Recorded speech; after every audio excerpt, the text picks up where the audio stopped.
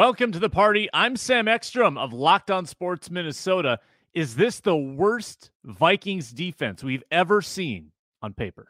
I'm Luke Braun of Locked On Vikings, and I'm extremely excited to go down the memory lane of despair. This is Arif Hassan with Pro Football Network, and I have offered to destroy Luke's plateware. We'll explain exactly what that means next on the Minnesota Football Party. Locked On Sports Minnesota Podcast. It's endless Minnesota Vikings talk with the diverse voices of your local experts. It's time for the Minnesota Football Party. It's your guys hanging out talking next-level Vikings football. So join in with Pro Football Network's Arif Hassan, Locked On Vikings Luke Braun, Superior Sports Talk's Luke Inman, and Vikings insider Sam Ekstrom, plus the biggest names in Minnesota football for the Minnesota Football Party. And it starts now.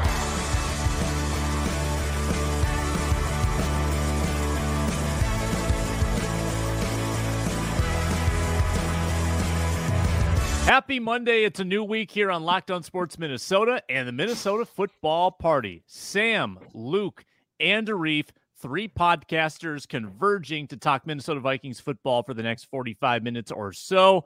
We're so glad you've joined us today. Make sure to subscribe on YouTube, Locked On Sports Minnesota. It is free to get the videos, and it's free and available wherever you find your podcasts as well.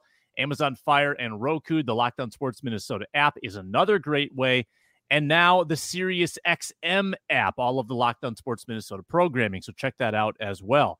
We're brought to you by FanDuel Sportsbook, the official sports betting partner of Locked On. Make every moment more at FanDuel.com/Locked On to get started today. June 5th, today's date. The offseason motor's on. OTA week number 3 this week. Among the topics today, Dalvin Cook remains just a big mystery, big question mark. What are the Vikings going to do with him? The reports have been that a move is imminent, but it appears like that move is maybe not as imminent as we thought. Dalvin Cook could be traded, could be cut. Could he even show up to mandatory minicamp next week? When is this all going to come to a head? We continue to discuss the Dalvin Cook saga. Is this the worst Minnesota Vikings defense we've ever seen on paper? We'll debate that. And I've got a former Vikings whip around for you guys. Some headlines around Minnesota Vikings that have moved on this offseason. So all that coming up on today's show. Let's get into the meatiest headline, and that's Dalvin Cook. The leaks are coming out. I mean, the heavy hitters, it's the Jeremy Fowlers, the Adam Schefters. They're all teasing it. It's like they know, but they won't tell us that Dalvin Cook's release appears to be imminent, or a trade, whatever that might be. The Vikings are being patient. They're holding the cards. They want to make sure they get something for Dalvin Cook. Teams are apparently willing to spend on Dalvin Cook when he becomes a free agent, but not before then. So is there a path here where Dalvin Cook just shows up and calls the Vikings bluff and says, hey, guys, here I am at mandatory minicamp. Yep, let's go. Let's run this KOC offense. We're going to run the ball more this year. All right, offensive line. Here we go. Let's block. Let's block. Hey, Alexander. Hey, nice backup contract there. 2 years, $7 million. In this economy, great job. Awesome. Hey, Ty. Hey, Kene. Running back 3 battle. I love it. I love the Anybody fight. hear about that war in Oceania?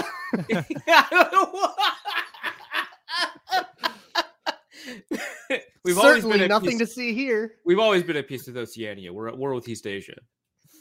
Is that So is today? Have I laid out an accurate scenario? I hope he shows up to camp sarcastic in every drill. If you can run a drill sarcastically, I would love for him to do it. But like mechanistically, he should show up to minicamp first to avoid fines, right? Because mandatory minicamp is subject to fines. But second, because it increases the Vikings trade leverage, right? The more that they can convince other teams that Dalvin Cook returning is a viable option at some price, right? You know, it wouldn't be this one. The more there's another, player on the market, and the more that increases his value, right? If Miami is like, hey, we'll trade you a 6th-round pick for him, the Vikings are like, we could just keep him. We're not going to do this for a 6th-round pick. A 6th and a 7th, yes, but not a 6th. right? Like I think if you add the number of potential buyers, which includes the Vikings, that's going to be a good thing for Minnesota. For Dalvin, obviously, it allows him to avoid any appearance of a fine, and also his own leverage will go up because part of the trade negotiations are contract negotiations, and so if he can go to Miami and say, "Hey, the Vikings are offering me, $8 million a year," you're going to have to do a little bit better than that. That's going to help him too. So I just think that just generally speaking, it would be good for him to show up. It'd be weird. If he holds in, does he get fined? I don't know how that works. It's the whole point of a hold-in. Nice. That feels like the move then. Show up, don't do anything, don't get injured, but don't get fined also. Yeah. It's kind of like Jimmy, right? Like Jimmy, I mean, it wasn't even a hold-in, right? Because he wasn't like protesting. The 49ers were like, you were not practicing. Show up. You were not practicing. Show up, but you're not doing anything. I would predict Dalvin Cook is not going to see a microphone. The Vikings are going to make sure Correct. Dalvin Cook is insulated. Can he, though? Truth to all rumors, Dalvin Cook. Man, I don't know. I mean, I think if he shows up, I don't know if we see him. I'm so like, you might get a pic of him on like sweats chit chatting with like CJ Ham and Alexander Madison, which would be fine. Yeah. Do that. There is a new parody song. I believe it dropped today. I don't know what clever person made it, but it's Hamilton. It's the first song of Hamilton with Dalvin Cook singing it. That was the first joke I made when Alexander Madison got drafted. Yeah. Yeah, that sounds about right. Crush it. I'm pretty sure I've tweeted that like 3 times. Yeah. It's really, like, lyrically, it's really good, up there with Luke Braun's Bo Burnham parody. Oh boy. I mean, not there, not to those heights, but close. I haven't seen it. So I saw the Madison thing hit my feed. I didn't actually play it. Did not know about Luke Braun's Bo Burnham parody. You can go to the Locked On Vikings YouTube channel. It has been. I won't. Okay. Oh, by the way, Arif's going to ruin Luke Braun's, what did you say, flatware? Plateware. Find plateware. Because, Luke Braun has a wedding venue, an undisclosed wedding venue. An undisclosed disclose my wedding venue. Wedding venue at an undisclosed location. Yeah. Run by the most has-been person I've ever heard of. Love this guy. Does he watch the show? Very excited. Can we talk about him openly? No, we don't have to. Please do. So that's fun. Very excited. Yes, as are we. Dalvin Cook is linked to the Miami Dolphins. Geographically, this is an obvious good fit for Dalvin Cook. He's a Florida guy through and through. I think he off-seasons there pretty much the whole off-season. Raheem Mostert, not the healthiest guy in the world as your RB1 there. Just like Dalvin, let's be honest. That you're not wrong about. No, that. he had his shoulder. He had his surgery. It's over, Arif. It's done with. It's in the past. We're good. The invincibility surgery that he had was a great success. He no longer has to Ian Rappaport to tweet that be tackled. Yeah, well, no, his agent said that his numbers are down because he's always been just a little bit hurt and a little bit worried about getting hurt. And this year, not an issue. He's completely healthy for the first time, just like Andrew Booth right before his rookie year, healthy for the first time in his career, and capable of producing the numbers that made him such an exciting, player in the first place. So he's gonna perform better than ever. Best shape of his life. What do you think, Dalvin Cook? Because I see a lot of people, maybe I would call them uninformed, people who say, man, there's a top 5 running back hitting the market. Where do you think Dalvin Cook actually ranks NFL? Well, I don't think Derrick Henry's on the trade market anymore. I don't know where they're getting that.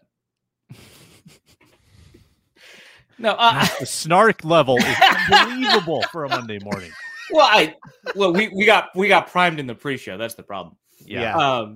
The thing is, Dalvin Cook, when he's healthy, is a very talented running back, but there's like a couple of things you have to take into account. Obviously the injuries, but also just generally speaking, running backs fall off a cliff a lot faster. If you were to name the top 5 running backs in the NFL right now, assuming everyone was fully healthy, I don't know that Dalvin Cook would show up. right? Because you've got Nick Chubb and Christian McCaffrey and Derrick Henry automatically, right? I think that those are ahead of Cook. And then you have to figure out if Bijan is in that list, because I think that if you're trying to, like, fantasy guys certainly think so. Who knows if they're right, but that's an opportunity for somebody to hit the top 5. Maybe Jahmyr Gibbs, who knows? But then you have to add in like Austin Eckler, right? And I've already named 7, right? And mind you, Dalvin Cook could be better than the rookies. I don't know. But I'm probably missing somebody, right? Like, what about Dameon Pierce and Kenneth Walker? They could take the next step. It's really difficult for me to say with certainty that Dalvin Cook would be a top 5 running back to have on your roster next year. But he's good. He's better than Raheem Mostert, right? Probably. So yeah, I get where you're coming from, Sam. I think that you're correct in the most like technical sense. In like the vibe of a top 5 running back, yeah, I guess I can see where they're going. I'm not saying that either. I'm just saying that's been discussed in the narrative around this, that there's a top 5 running back hitting the market, and I don't think there is. I'm in agreement with you. I think if you give the consideration, like everybody, we guarantee their health, and like that, I feel like that takes away the biggest problem with Dalvin Cook and advantages him a lot, and I feel like you could make that argument. Well, certainly, I think it's unfair in favor of him. I would just say that's how people are kind of thinking about it. Yeah, and I think if you do that, you can make the top 5 argument, but I also think that might be the wrong way to look at it, because if you look at the 2 teams that we've heard the most about with Dalvin Cook, which is Miami and Buffalo. Jacobs. Oh my God. Sorry. Yeah, Josh Jacobs. Yeah. But if you look at like Miami and Buffalo, he immediately wholly transforms the shape of those running back rooms, which is, I think, the way to look at it for those teams. And whether he's top 5 or top 6 or top 7 or top 8, let the fantasy people argue about that until they die. Yeah, and that's kind of what I was getting at with the vibe thing. Like, he's not a top 5 guy, but from a vibes perspective, you get it, right? Why you would say that when you're talking about the way it changes, say, the Buffalo Bills offense. And speaking of the Bills, I know that Jeremy Fowler mentioned that there were 2 AFC East teams that were in the hunt for Dalvin Cook. So presumably one of them is obviously Miami. But somebody said, I've heard back, like, I don't know if this person's credible, that's why I'm not naming them. I have no idea. But somebody was like, I've heard actually that Buffalo is not the other AFC East team, which to me would automatically make it the Patriots. No chances at the Jets, with like Breece Hall. Makes kind of more sense to be the Patriots, yeah? I mean, yeah, right. Because they've got like Damian Harris, right? Or do they get rid of him? I don't know. The Patriots. I have no idea who's even on their team. The Patriots' whole deal is like having another talented running back that can do a bunch of stuff. So, certainly there's a couple of AFC East teams that we could see taking advantage of Dalvin Cook, and certainly it would improve their offense in some way. But yeah. Ramondre Stevenson. He's good. He was good last year. And then like Ty Montgomery and James Robinson. Yeah, it's rough. Okay. Let's say it's the Patriots. Let's say the Patriots. You should absolutely do this. Hey, Patriots. Ramondre Stevenson's good, but like at what he does, he should not be a down. So they did get rid of David. Okay, all right. In the 1%, like I think we assume that Dalvin Cook probably goes to these teams and is the number 1 guy, at least in terms of workload. Whether that's 70%, 60%, 80%. Yeah. In the 1% chance that Dalvin Cook comes back to Minnesota, does he automatically assume the same type of workload as last year? Or does Alexander Mattison see a dramatic increase? The only scenario where, and I understand I'm answering a lot of questions first, sorry about that. The only scenario where I see Dalvin Cook coming back is one where he takes on the majority of the workload, because the Vikings would not turn down, cutting him, nor would they turn down a trade offer just to make him a 30% back. Like, I think that's like a 60%. Too significant a cost to not do that. Yeah. And you just had a lot of bluster about like Madison and all these other guys, but like, it's like a 7th round pick, and what is Alexander Madison making? Like, it's not even that much. So like 3.5 per year, right? Yeah. It like feels year a little weird because like we all got used to the idea of Madison and the Madisonettes, but like that's what we all got used to. But like, it'll take 2 seconds. We'll be like, okay, we're the Dalvin Cook team again. Yeah. Yeah. I would be I would mourn the loss of a potential Ty Chandler or Kenny or Dwayne McBride inclusion into this, because they their roles would clearly be shrunk down to something not meaningful. Mm-hmm. I will say this. I want the rotation. I really want the rotation.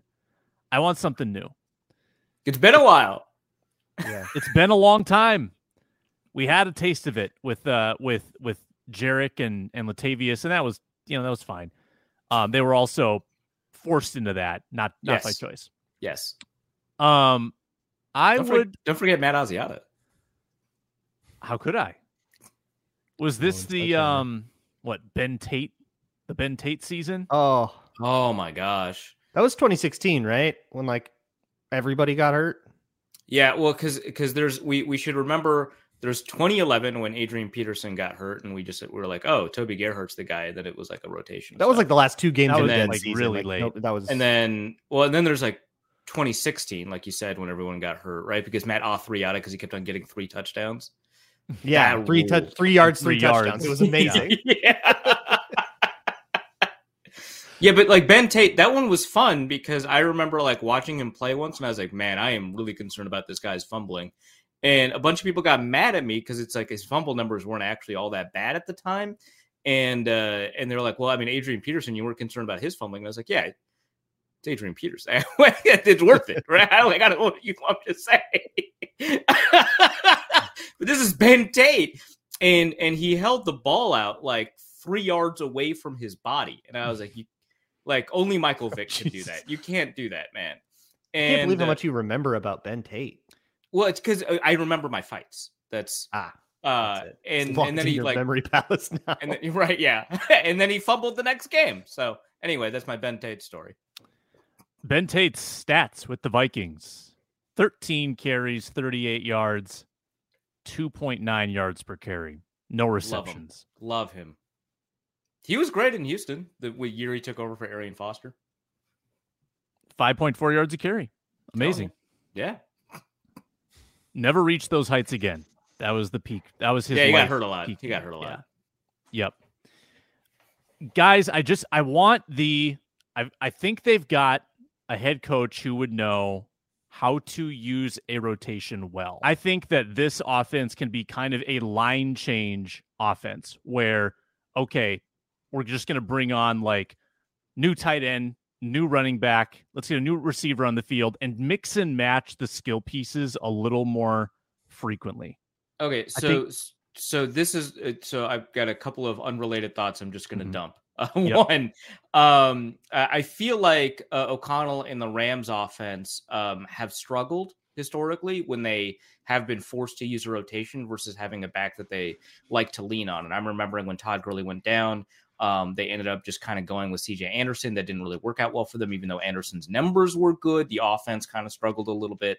But also, as they were trying to figure out kind of the post-Todd Gurley era, they were like, who's our guy? Is it Cam Akers, right? And it didn't work out very well for them to try and figure out a way to do a rotation. Now, obviously, some of the McVay disciples have done all right at that. I'm taking a look at Matt LaFleur in Green Bay, but that's 2 really high investments at running back. So it's kind of a different, deal. I'd rather take a look at the Shanahan school and see what they've been able to do with, backup running backs, 7th round running backs, rotational running backs, because they've done it over and over and over again. Kyle Shanahan, Mike McDaniel, they've done a really good job of it. I just don't know that the McVay people have. And it's kind of also difficult for me to believe that Kubiak would do a poor job with rotation. And I understand that he had Arian Foster, that he had Dalvin Cook, that he had, some bell cows to rely on. But to me, I think his pedigree speaks to being able to use a rotation a little bit better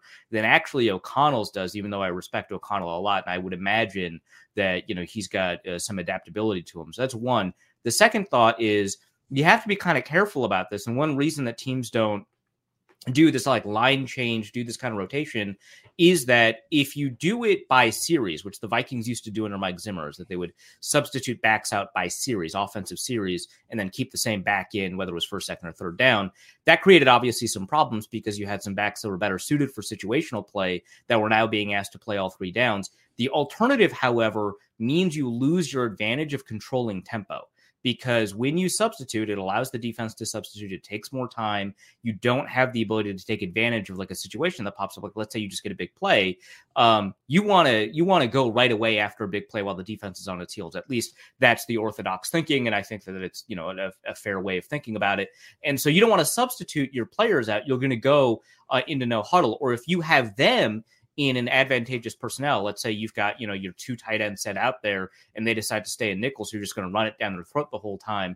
Well, now you're in 3rd and 1 and you've got Ty Chandler out there. What are you going to do? Right. And so you could substitute out and lose your no huddle. So there's a push and pull with these things that makes it a little bit more difficult than to say, hey, it's 3rd and 1. Let's put Debo in there. Or, hey, it's 2nd and 6. We don't know if we need to pass protect from our back or catch or run. So we're just going to put or do everything Alexander Madison out there. It makes sense to do that when you kind of remove the down from the context of the game itself. But inside the context of the game, there's a lot of sacrifices that you need to make. That's why teams go out of their way to grab an every down back, because it allows them to control the pace of the offense in a way that puts them in complete control of everything that's happening on the field to the best of their ability. So there is a push and pull. It is actually a little bit difficult to use a committee if your backs have specific skill sets that you want to cater to. So even if you do like a down series, right, you're going to want to say, hey, we've got Jerick McKinnon out there or Ty Chandler, right? This down series, we're going to throw the ball a little bit more than we normally would. Well, the opponent's going to key in on that, right? And so that's kind of what you have to adapt yourself to. So that's my kind of 2 sets of thoughts on here, 2 completely unrelated. Hey, I don't know about O'Connell actually being an expert at this, and hey, we got to be careful about committees. There's something to this too with committees. It's kind of like, how if you have 2 quarterbacks, you don't have a quarterback. I feel like there's a little bit with running back. Like if you have a committee of running backs, it's because you don't have a dude that's worth putting in for all those, like that's worth being every down. And that's a much easier problem to solve. Cleveland disagrees. Quarterback. Well, because they had Kareem Hunt and Nick Chubb for a long time. Oh yeah. A very normal situation. But like, a lot of times it's just because you don't have, like with the Rams situation, they just kind of didn't have a guy that made it worth it. And the Vikings without Dalvin Cook maybe don't have a guy that makes it worth it. Although they will insist otherwise about Alexander Madison. We'll see. But it's also, if you have Dalvin Cook and then a whole bunch of like Justa guys, you're not going to want to put the Justa guys in just to mix it up. That feels like, hey, let's like throw Nick Mullins in for a snap just to mix it up, just like, let's get a little different. That I feel like that might be shooting yourself in the foot just to be different. And that, I don't know. I understand at least the idea of, hey, this dude is the bell cow. He's going to be the starter. And as long as he can play, he's going to be the starter. And I'm sympathetic to, but his shoulder is like currently made out of barbecue beef. Maybe we should let that rest. But that's always going to be a different thing that I can't really speak to because I don't.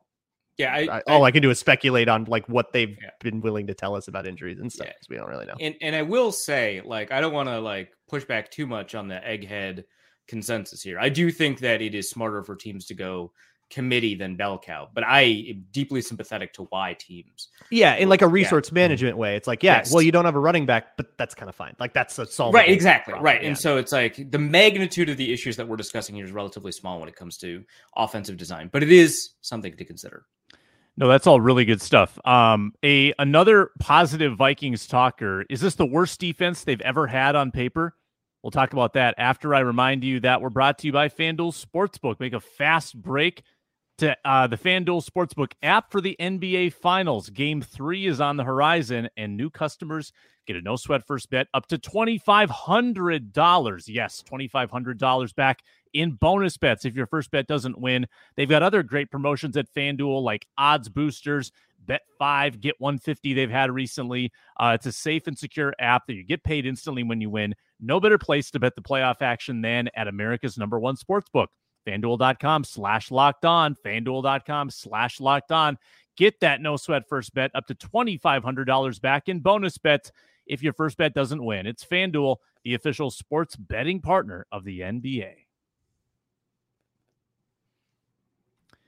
All right. Vikings defense. Let's just frame it up big picture here. A lot of departure, a lot of turnover, a new scheme being learned for a defense that was 31st overall last year Yep. So if you take out the Brian Flores variable, which everybody's banking on, that is the kind of the only thing that's going to save this. Personnel-wise, on paper, have we seen a more lackluster Minnesota Vikings defense than this? I'll wait. All right. Maybe you have one. I'm going to go first because I know Luke is a little bit more schooled in Vikings history and what those depth charts might look like.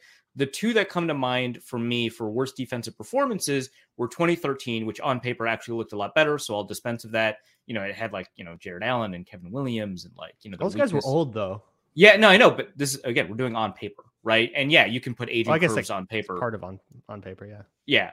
But I think everyone expected that 2013 defense to be a lot better. So I think that going into the season, we were like, okay, yeah, Marvin Mitchell is your weak side linebacker, but Chad Greenway, Aaron Henderson had actually just come off of a really good year, right? And then you've got Jared Allen and Brian Robinson and Kevin Williams. And hey, Chris Cook is just coming off of a good year, and Xavier Rhodes is a first-round pick. He's going to play really well. I think Harrison Smith, right? I think that defense is probably going to perform worse than this defense will, but I'm not going to say that on paper that was worse defense. To me, very recent history, 2020, on paper, that defense looks bad, right? So you got your starting defensive ends that on paper look good. Unique Ngakoue, Daniil Hunter. Again, I don't know if Daniil Hunter will actually, we didn't know at that point whether or not Daniil Hunter would play. So on paper, he is there. He's playing, right? Yeah. But the defensive tackles are Shamar Stephen and Jolo Johnson. The linebackers are Barr and Kendricks on paper. That's fine. Yeah. And then the cornerbacks are Hughes and Hill and Gladney. And we didn't know whether or not Anthony Harris was going to be any good. So he was a starting safety. And Harris on the franchise tag coming off an all-pro season. He was coming off, Yeah. And the reason he didn't get a long-term deal is because he had 1 year. He was coming off that year. That was unbelievable in 2018. I agree. It was an incredible year. It was a phenomenal year, right? I agree. But it's 1 year and it's at safety, right? That's. I just feel like it's fair to be I don't know if you can do it again. They didn't give him a long-term deal. It was fair to be uncertain, but I think he was on paper his outlook was positive, and then right, it was positive. Yeah. But I would say you've got an elite safety in Harrison Smith, and then I would have projected Anthony Harris as an above average safety, right? And then you pair that with a secondary that's completely new. There's no understanding this defense, right? With Mike Hughes, Holton Hill, Jeff Gladney, and then maybe Cameron Dantzler, the guy that at the combine ran a 4.68 or whatever it was, right? It's that cornerback group and that defensive tackle group was really worrisome. We didn't know if Daniil Hunter would play. I think the 2020 on paper defense looks worse than the 2023 because you've got Byron Murphy, right? You've got, Marcus Davenport. I don't know what his on paper looks like for you, but I think it looks fine. Right. And then you've got Daniil Hunter who, Ngakoue isn't it? I mean, could kind of that comes out in the wash. Yeah. Sure. Yeah. But I like that defensive tackle group a lot better, right? Maybe I like the linebacker group a lot less, but the cornerback group, I think I'm just a little bit more confident in. I feel like on paper, there are a lot of concerns about this defense. I would say I was more concerned about the 2020 defense. And that 2020 defense was 27th in yards, 29th in points, and we had right to be concerned. Luke Braun. And allowed more points in 2020. Oh, no, not quite. Just barely allowed more points in 2013 than 2020. The most points allowed the Vikings have ever had was actually in 1984, the Les Steckel year. I don't know how that one goes on paper because obviously that had. Yeah, let's rattle off some names. I mean, that still had Matt Blair and Fred McNeil and guys that we kind of thought were supposed to be pretty like Carl Lee was still there. Like we had some dudes on that one, but it was the last tackle year. That's a defense, man. But that was the worst result.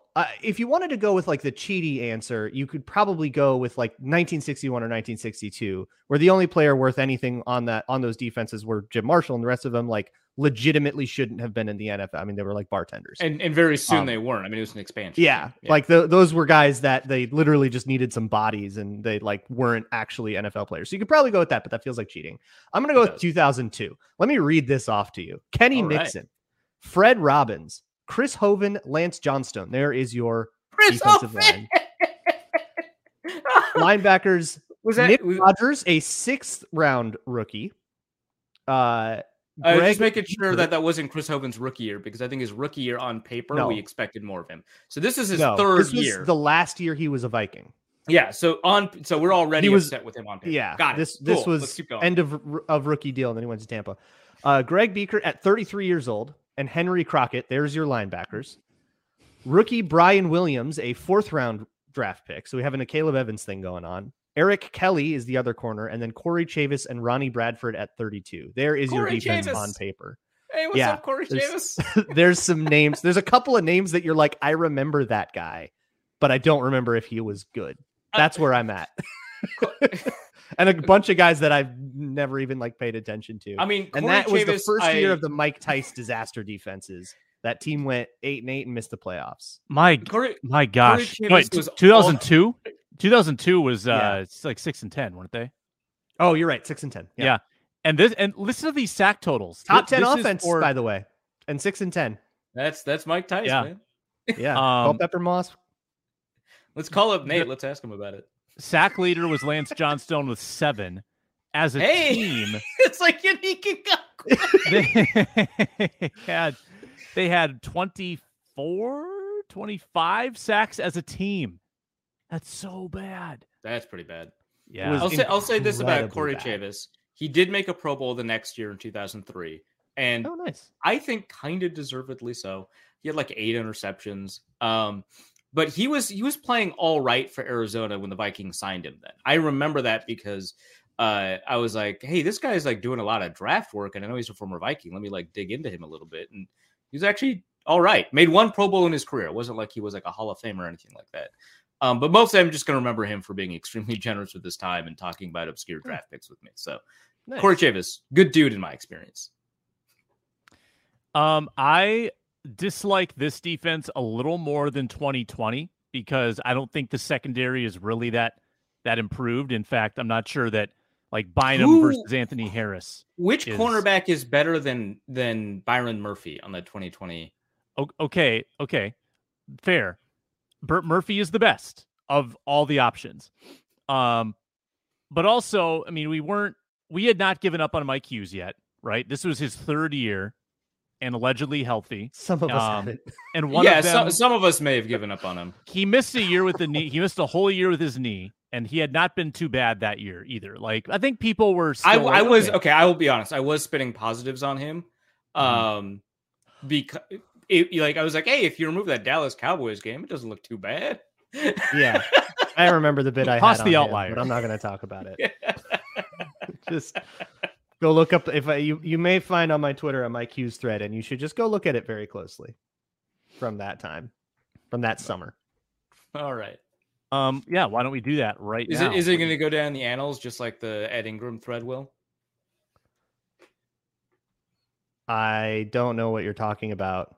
So do that on your off time. Look at it very closely and see if you can find the hidden message. Hidden message? Like the first letter of every tweet in the thread or something. Don't do this on the show. Would you like Braun to derail this conversation and tell us about Ed Ingram? Ed Ingram, your thoughts? Oh yeah, I did a long breakdown on Ed Ingram, which was I wanted to. I've learned a lot about O-line technique in the last week, and I wanted to use Ed Ingram to kind of practice. Show off. Practice. Because I'm probably still wrong about stuff. But yeah, some of the ways that I guess I've been saying for a long time, like Ed Ingram got better over the course of the season, and I feel like I can better defend that take now. But basically the differences in like the subtleties of the way he plays. You know, if you remember, you might remember a story in the preseason about Ed Ingram giving up a sack, and then he said like, "Oh, I overset on that one."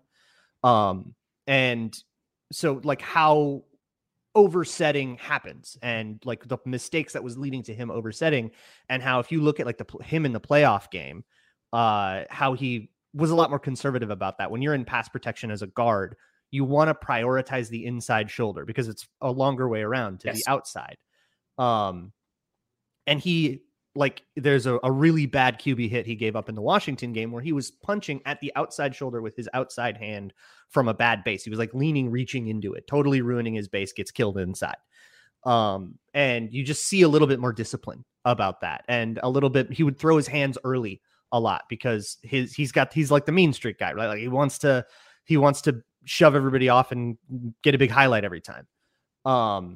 And you see a little bit more patience there, because if you throw your hands early, you're setting up whatever counter that D-line wants to do is now easy. You now look exactly like the dummies they practice against. So keeping his hands holstered until a little bit later helps him not lose reps in situations that he was losing before, helps him stand up to bull rushes better and all that stuff. You know, there's a lot of really gnarly lowlights from earlier in the season against Washington, against Miami, Arizona, in that kind of stretch where Ed Ingram played really, really poorly. And what led to those, you can see him sort of improve on it and it's like the last like 2 games of the season. So it's not going to have an outsized effect on his production. And who knows if he keeps it up, maybe he picks that habit right back up, you know, after an off season off. But he gave up 5 pressures in that playoff game. Yeah. Okay. I don't care. I'm first talking about technique, and I understand. I'm just wondering how much the technique translates. I'm also just trying to dump on his argument just for fun. The first 9 weeks of the season, Ingram was the worst pressure allower in the league.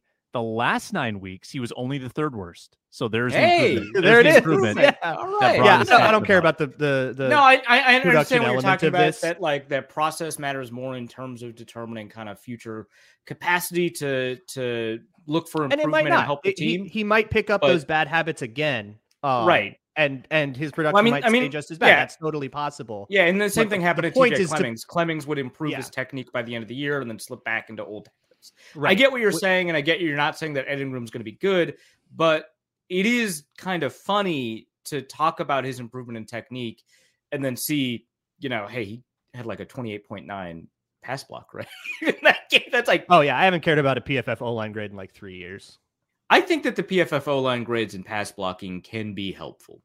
Yeah, for me, and this has been my thing with PFF for a while, is that it had become such a crutch in like 2019, 2020 to me that I realized I was just looking up grades. Okay, I understand. Yeah. So I think it's like that could be right, that could be wrong. I just don't care. I would rather learn on my own, and I'd rather come up with my own take and be wrong about it than like just copy paste what PFF says, and then it's like then I'm not growing. That's totally fair. You're not providing much value as an analyst if that's what you're doing. I get that. The thing that, and I understand you're not pushing back against PFF grades generally, but I just want to put out there that like apathy, not dislike. Right. I just want to put out there that they're right about 95% of the time. People isolate, maybe even more. People isolate the 5% of the time that they may not be correct. I think in pass blocking, they're more likely to be right than in run blocking. And I think that when you produce a judgment on a player and it doesn't align with the PFF grade, that's an opportunity for you to explain where the differences might come from, but it's a good check on what you're doing to see, hey, my analysis is consistently disagreeing with a PFF grade. I wonder why that is, right? And it could be teams are focusing on this player, so his improvements are not showing up. He's getting, they're targeting with like, stunts and twists and blitzes, and so his job has actually gotten a little bit more difficult in the PFF. Like there are reasons, right? That's a big one for me. But I think that it's important to at least check in that regard. Absolutely, and I think a big one for me. And Ingram was targeted in that game, which I think is probably fair. Like, hey, other teams, he's like a marked man. That might be a ding, right? Mm-hmm. But I think for me, in very, very general now with PFF, I think that I don't think that they can afford to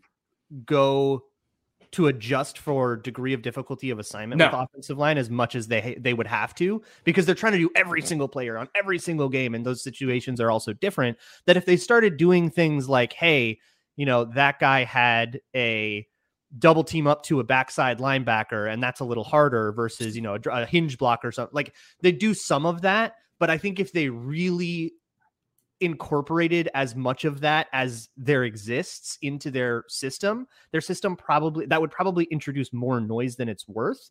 But like me, I'm not trying to do every player on every play. I'm just watching Ed Ingram right now. So I can kind of point that stuff out and quantify it how you ever want to quantify it. Okay. Final note before we move on, Sam, sorry about this. Is that I will say that for assignment, generally speaking, they do a pretty decent job of adjusting their grade for difficulty of assignment. And by that, I mean their job on the play, not who they're playing against. They never adjust for like, hey, you're playing Aaron Donald. You gave up 9 pressures. Sorry, that's a bad grade. They don't do that, right? Which I'm perfectly comfortable with. We just have to do. Yeah, there's the mathematical argument for that is because it would be trained on its own self. And exactly. Yeah. And to make it iterative, and it's really tough. Yeah. Possible, tough.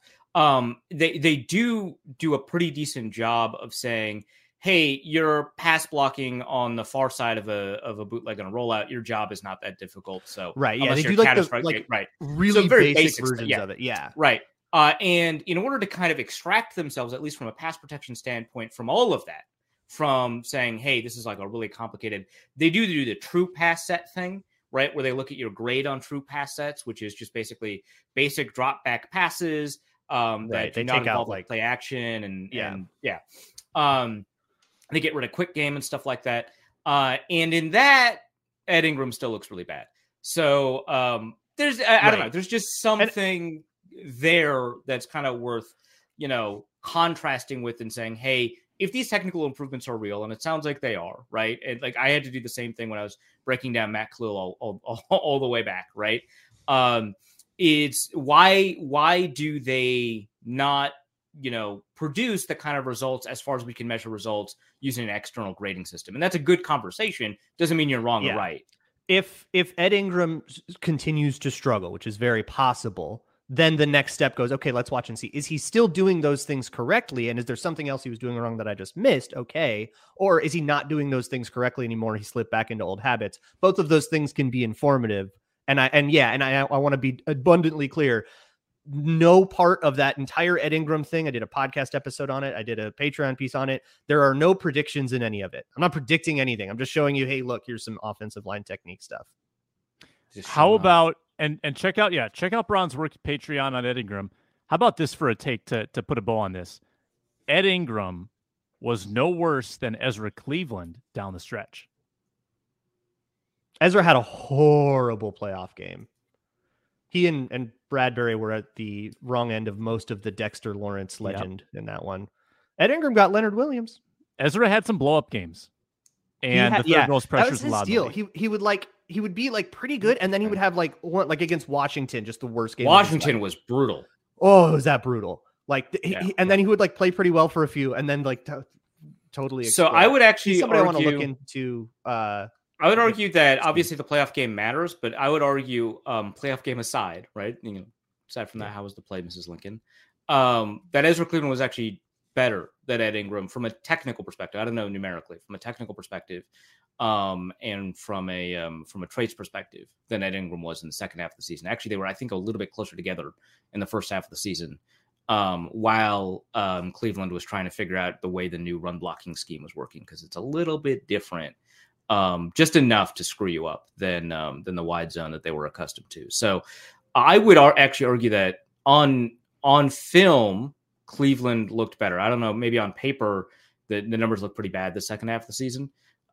This is an area where I guess me and PFF do disagree to that point, or actually his PFF grade the second half of the season wasn't too bad compared to Ingram. So maybe we don't, but I would argue that Cleveland demonstrated some really high level stuff. Now, I don't think that he's going to be a top level guard, but I think I'm very comfortable in saying that he's average to above average compared to guards across the league right now.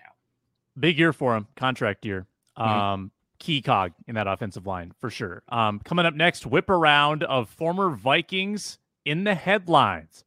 First, chance to remind you that we are available on the Sirius XM app. Search Locked On Sports Minnesota. Get all of our shows on Sirius. You can also get the local hometown broadcasts like the Twins games. They're at Tampa Bay this week, MLB's best.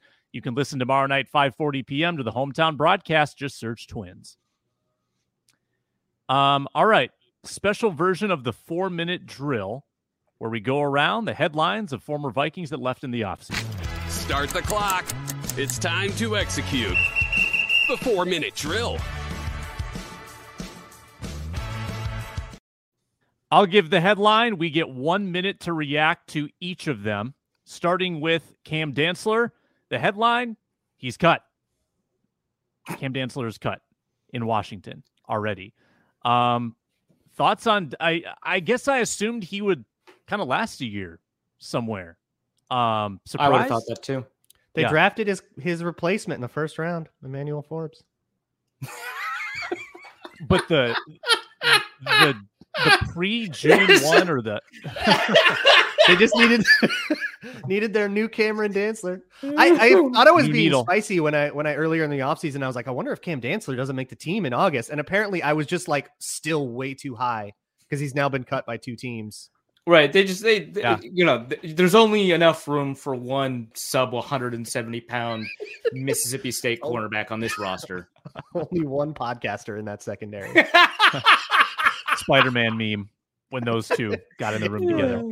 Yeah. All right. Headline number 2. Irv Smith Jr. is quote unquote entrenched as the Bengals tight end 1. Did the Vikings make a mistake? I would be deeply concerned about Irv Smith if he wasn't tight end 1 in that room. Right. The next guy's like Drew Sample. Yeah. And then Patriots reject Devin Asiasi, who draft people loved. I remember that. But like Patriots already got rid of him. It's more a product of the room than it is Irv Smith, and economics. Like the money they would have had to give him to give him a second contract just probably wouldn't have. Yeah, and it's the issues with Irv Smith in Minneapolis were primarily injury related. Although when he got back from injury, he did not produce in a big way. His rookie year was fine when he was finally able to see the field. That's great. It's good to bank on. I would imagine, especially in an offense that has those 3 receivers, and assuming that Joe Mixon plays, that running back group. He's just not going to see that many targets. So it's good for him, but it's probably not going to be very productive. It does seem like the Vikings have let a lot of players go, and some of them I totally endorse letting him go too. But they've let a lot of players go that could have pretty nice years. Like maybe they wouldn't have in Minnesota, but in their new environments, they may have very nice years. Adam Thielen, Irv Smith, Duke Shelley, I don't know what his role is going to be. He was not among the headlines. That one I am so interested in. I think he thrives. Get him to the Pro Bowl. Oh, 100%. I love him so much. Yeah. Starting preseason week 1, we will have a segment called Duke Shelley Watch. Yeah, Duke Shelley Watch. We can come up with a new name for it, maybe something catchier. But yes, we are going to be tracking Duke Shelley throughout the year. If he starts and ends up playing horribly, we could just call the segment Shelley Gets Shelled, right? Like that's... Oh, there you go. Or how about Shell Shocked? Ooh. Let's workshop him or the Vikings after seeing how well he does. I'll try to get the big voice guy to do one of these animated. Ooh, yeah. Ooh. The possibilities. Patrick Peterson is taking Joey Porter Jr. under his wing. Why would we be surprised? I would expect that. I'd be disappointed. Like half the draw of Patrick Peterson. What he does for your young corners. Remember when he looked Dane Mitsutani in the eye and he just said, "I'm a leader," and then I'm a born leader. I'm a born leader. And he didn't say anything for like 10 seconds. You bring that guy into your locker room, he better take Joey Porter Jr. under his wing. Yeah. Otherwise, what's the point? No, I mean, I would expect that, and Peterson is always very generous with his knowledge and his time and his wisdom. He revels in it, in fact, which is fine. But not surprising. You'd hope for it, and it's always good for a player to have multiple influences of Hall of Fame level talents. Let's allow him to mix in some lessons from not just Joey Porter Sr., but also Mike Tomlin and Patrick Peterson and everybody that Pittsburgh has available to them, which is just an embarrassment of riches at this point.